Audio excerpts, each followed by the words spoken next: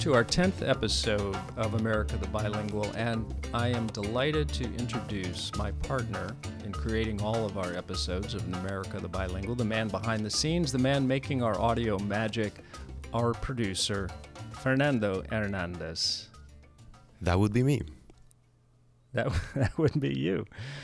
So, Fernando, explain some of your background, if you will. Please explain it. Yeah, well, first of all, thanks for pronouncing my name appropriately. Oh, really? That's a compliment. Now say it correctly, if you will. It's Fernando Hernandez. I wish I could do that. Well, I'm a radio producer. I've been doing this for almost 10 years now. I've been working at several radio stations in Mexico. I was born in Guadalajara. I'm 31 years old, and I'm very proud to say that I'm fully bilingual. You are fully bilingual, and that's important for today's episode on the joy of learning Spanish. So it's the joy of learning Spanish, and the whole idea of we being together is because of your second career, right? My second career, yeah. And so I am a retired businessman. It still causes me pause to say the word retired, but I have retired from my career as heading up a company that my wife and I started about 30 years ago called Levenger. And I retired a couple years ago, and by rights I should be doing something normal like improving my golf game. But the truth is I don't play golf. And about 10 years ago now, I started studying Spanish. And I'm a little embarrassed to say that too, because I should be way farther ahead in my Spanish than I am. And we'll get to my excuses in a moment. But when I started studying Spanish, and I would talk to people, I'd mention that, and people would say the oddest things to me. At least I thought they were odd. Like, well, why bother? The whole world speaks English. Or why bother? Technology is going to make language learning obsolete. We'll just have things in our ears from Google, and we'll be able to hear any language and speak any language, blah, blah, blah. And, Fernando, I wanted to argue with them because it didn't seem right to me, but I didn't really know how. So I started reading books on bilingualism and language, and then I got hooked at how peculiar our point in history is, that this great nation of ours, this nation of immigrants, could be so massively monolingual, something like 75% monolingual. And so I decided to go to school on this subject and to see if I might help do something about that. So I spent a year at Harvard at a program there, and I actually took Spanish with undergraduates there, intermediate Spanish, which was mortifyingly. Well, what were the ages of these students? Like 25? What was what? The ages? Oh, well, they were all freshmen and sophomores, and then there was a 60-year-old guy in their midst, and they were very kind to me. And I think I was the 13th student. And but we'll do an episode on that because it was kind of hilarious, actually, and illustrative too about how language teaching in college has improved over the years since I was in college. Anyhow, I did another year at Stanford studying bilingualism, and I had the opportunity at both fine universities to interview a lot of scholars, linguists, and language teachers, and I interviewed at this point hundreds of my fellow Americans about what I call their language biographies, and came to learn just some fascinating stories, some of which we've been sharing in America the Bilingual.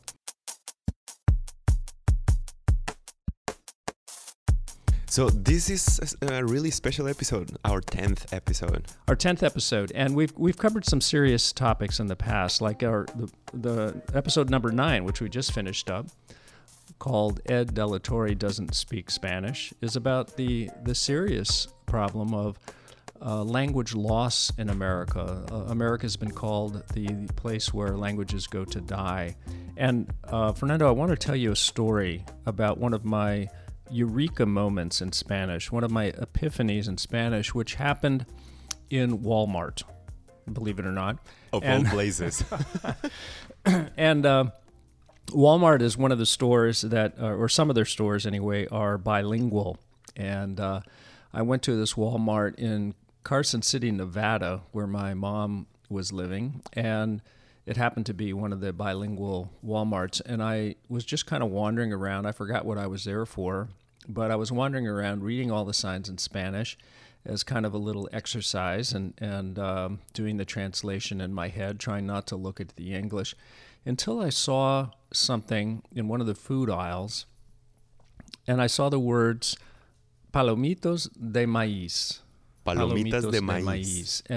And I didn't know what that meant, but I started sorting it out. So I did know the word paloma is the word for dove in Spanish. I think maybe in Italian as well, paloma, like Paloma Picasso. And so itas. Palomitas. Palomitas, thank you. Palomitas. So little doves de maíz. And so, okay, little doves of corn. So I got that, and I said, well, what could that be? Was it like Fritos or something, or tortilla chips? So I'm walking down this aisle, and there's rice and dried beans, and then I come upon it. It's popcorn. And I just about I was so amazed, because until that point in my life, I never gave a second thought to the word popcorn. But at that moment, I realized, oh my gosh, the English word popcorn is describing what it sounds like, whereas the Spanish word, palomitos de maíz, describes what it looks like. And who's to say what is better? I mean, arguably, we make more use of our eyes than we do our ears. So it was just a real epiphany for me, where I stepped out of my shoes and realized that the world could be a very different place. You make palomitas de maíz that day? I don't know if we made any palomitos. Now, in Spanish, do you always say palomitos de maíz, or how do you use the word? We just say palomitas. Let's buy some palomitas. Vamos a comprar unas palomitas. That's it. Uh-huh. Yeah, we don't use the de maíz. You just say, let's make some little doves.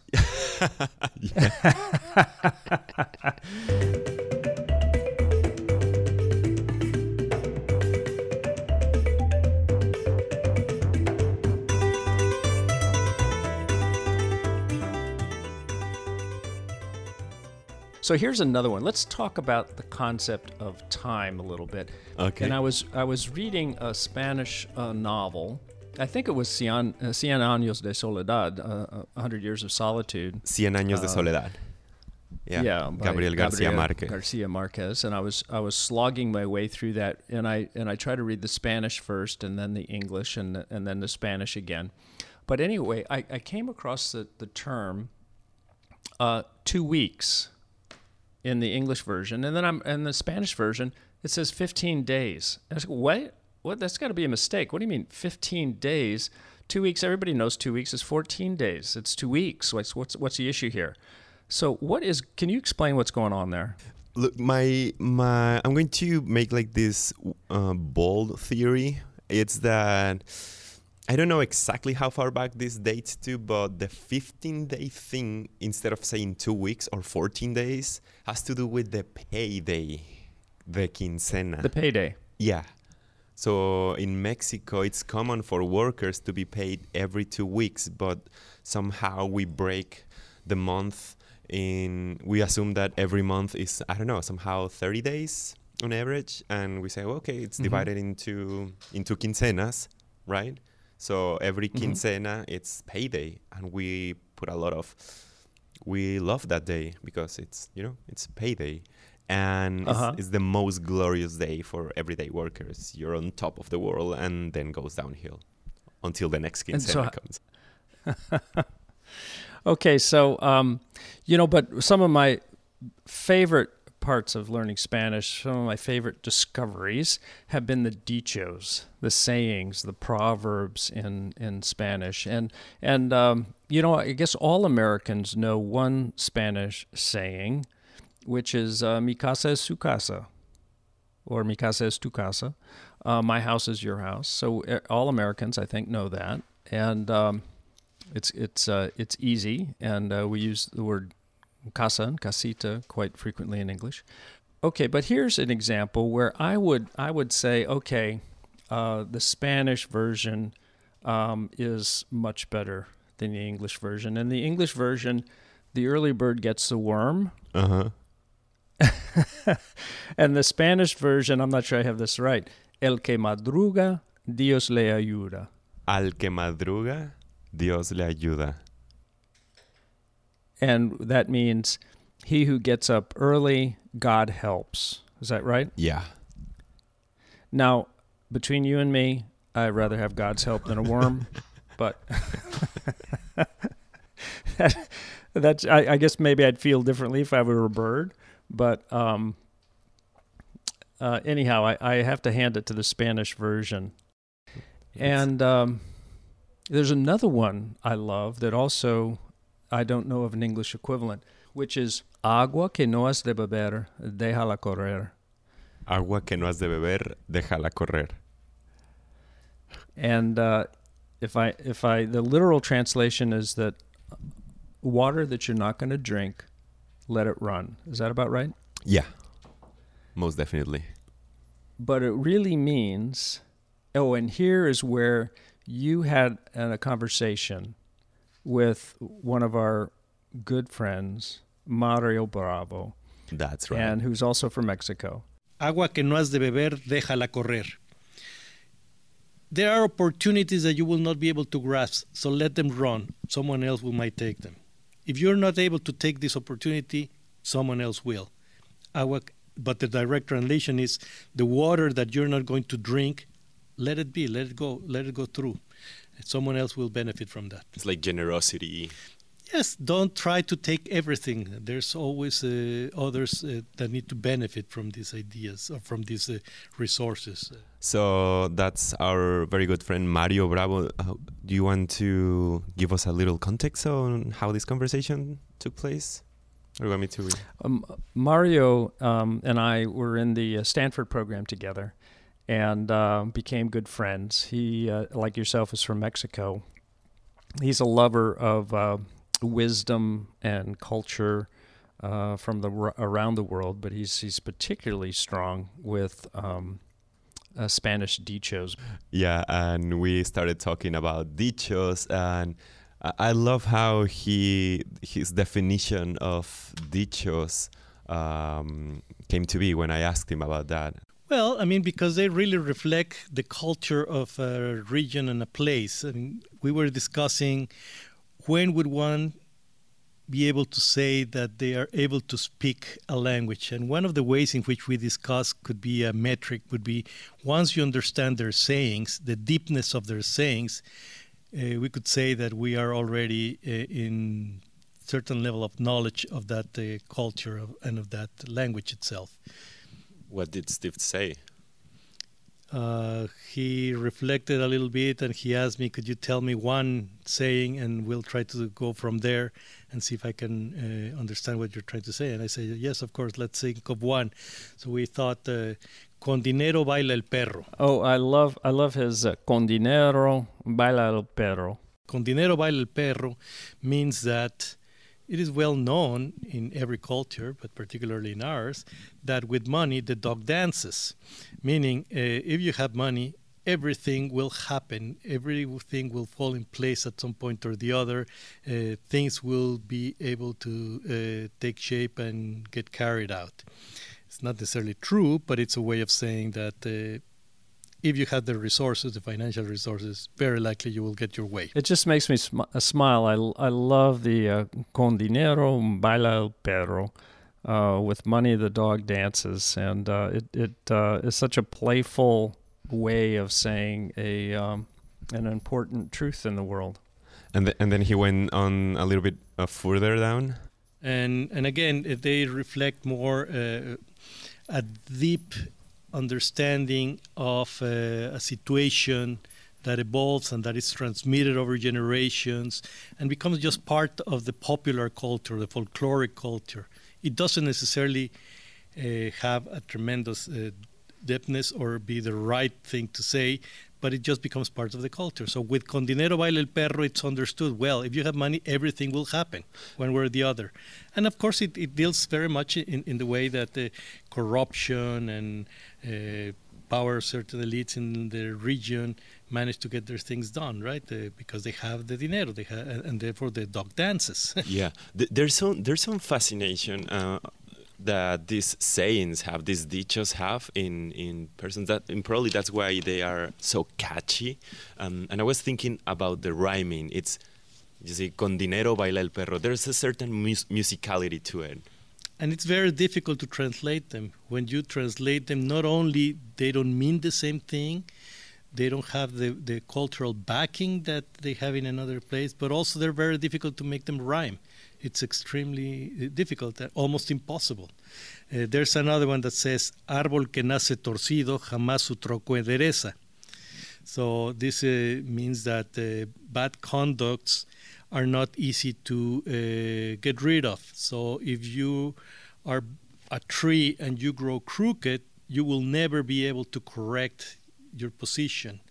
Again, it's not something that we would agree if we distilled it and disaggregated it, but that's a way of saying, particularly of older people, árbol que crece torcido, jamás su tronco endereza.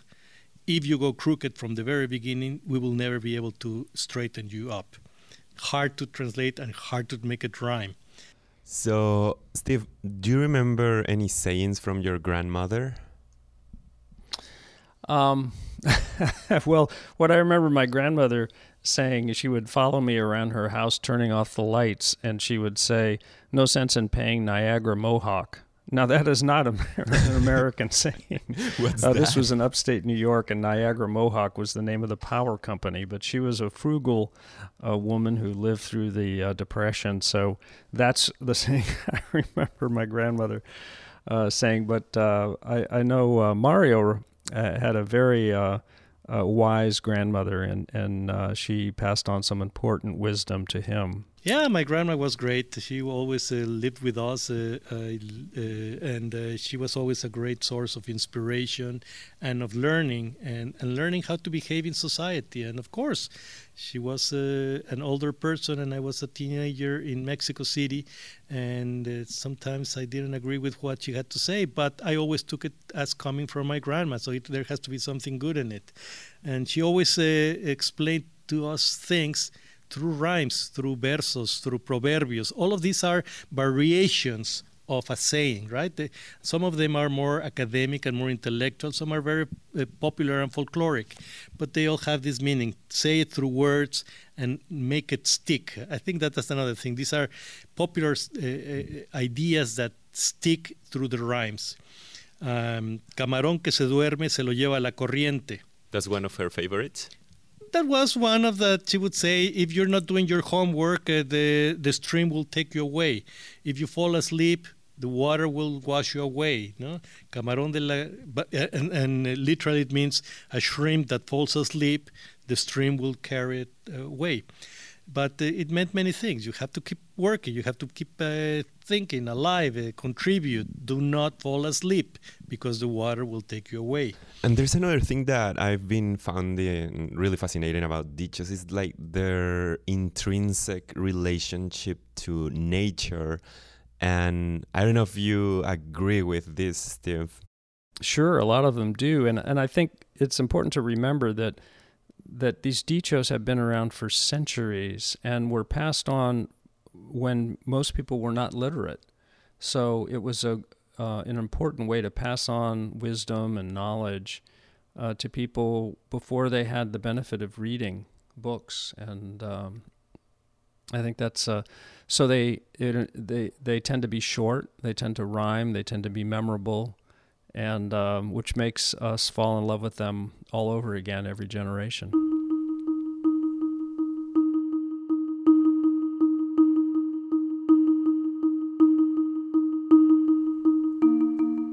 You know, I consider us very lucky in the United States that Spanish is our second language and the most studied language. For one thing, it is second only to Chinese in the number of first language speakers According to Ethnologue, which is our source for all things linguistic, there are almost 1.3 billion Chinese speakers, speakers of Chinese as their first language. And Spanish is in the number 2 position with something like 437 million people speaking Spanish as a first language in 31 countries. English is in the 3rd spot with 372 million people speaking English as a first language. And by the way, number 4 is Arabic with 295 million. So for Americans who are learning Spanish, there are just a whole bunch of people that you can speak with in their first language, in their native language. And that's kind of the numerical side of things. Of course, there are so many reasons to enjoy learning Spanish, from its deep literature. You know, Don Quixote was written about the same time Shakespeare was writing his plays. And so much great literature, great movies, great music. So there are an infinite number of joys that are available to English-speaking Americans who will go on the adventure of learning Spanish. And, as a few other facts here, or factoids, maybe, Fernando, there's a quote from Thomas Jefferson. He was writing to his future son-in-law and advising him to learn French, of course, but also Spanish, saying that our connection with Spain is already important and will become daily more so. And then in more recent history, there's a wonderful quotation from Barack Obama, when he was running for president. I agree that immigrants should learn English. I agree with that. But understand this. Instead of worrying about whether immigrants can learn English, they'll learn English. You need to make sure your child can speak Spanish. You should be thinking about how can your child become bilingual. We should have every child speaking more than one language. It's a wonderful quotation for America the Bilingual, that's for sure. Yeah. I also remember one of the professors I interviewed at Stanford is a young assistant professor of anthropology and linguistics by the name of Jonathan Rosa, a very intelligent young man who was, I interviewed him for over an hour, and he spoke about a lot of rather complex topics in the subjects of racism and linguistics and so forth. But near the end of the interview, I asked him, well, does he think that Americans should learn Spanish? And without equivocating, he said, well, yes, because we live in the Americas. And I was so taken with his answer, because we live in the Americas. And it was the first time that I thought, oh, we live in the Americas. We are a people of a region. Yep. North America and Central America and South America. We are in the Americans, and Spanish is one of the languages that of course we should know to speak to our fellow Americans in that broader sense.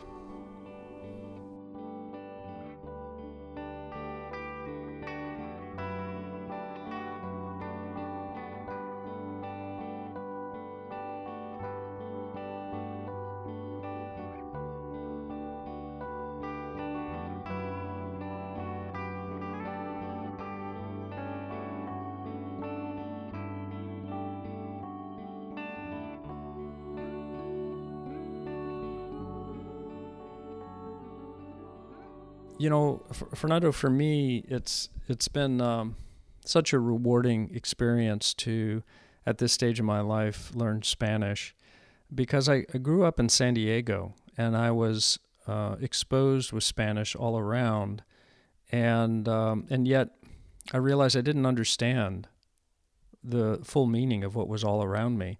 I mean, sure, I understood a few words. I grew up in the town of La Mesa, which is a suburb of San Diego, so I knew that meant the table.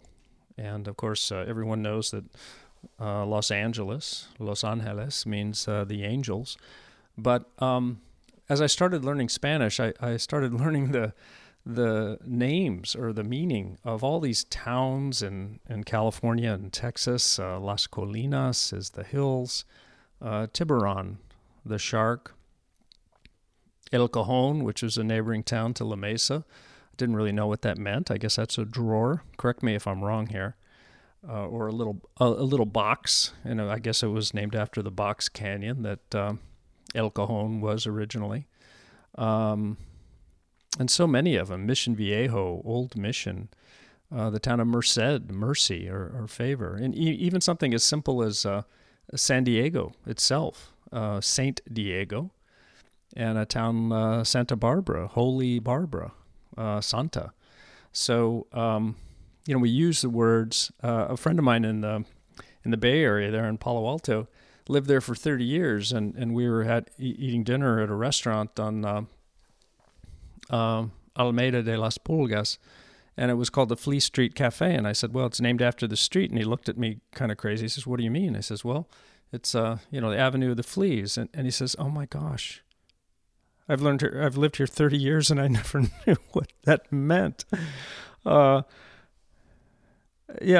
so, for me, it kind of makes me think, have you ever been in a theater, in a stage theater, that is, and you're sitting in the audience waiting for the show to start, and you think the curtain is closed, but actually a light comes on very gradually on stage, and then the set materializes, and you realize all the time you've been just looking through a scrim. You've been looking through something that seemed black and opaque simply because there was no light on behind it. And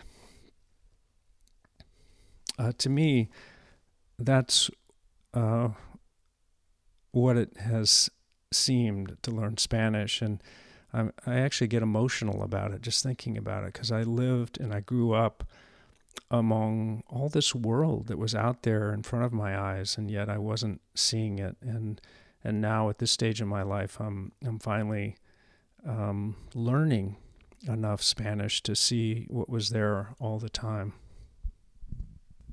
It's been a long journey, and I think that probably you know this already, but when one wants to learn a second language or a third or a fourth or a fifth, it's not like the main point of learning another language is tasting it as you speak it.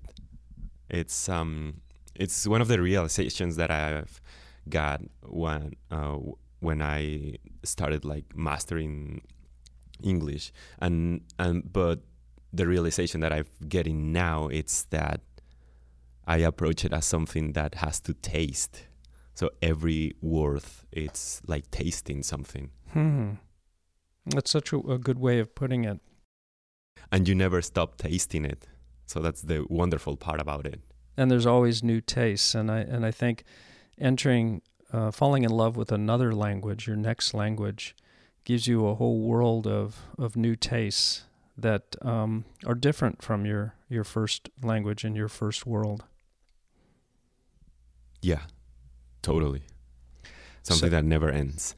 So I would say to all of our listeners who are learning Spanish, what a wonderful journey, buen viaje, and to whatever language you're learning. And one of the curious things I've discovered while interviewing so many people about their language biographies is that all the polyglots I've interviewed, these are people who speak 5 or more languages, they all want to learn a next one. They are all so excited about learning whatever their 6th language is or 7th language. And I just look at them with this wonderment and I say, my gosh, aren't 6 languages enough, or aren't 9 languages enough? And apparently the answer is no, that it just gives you a taste, as you say, for what life can be.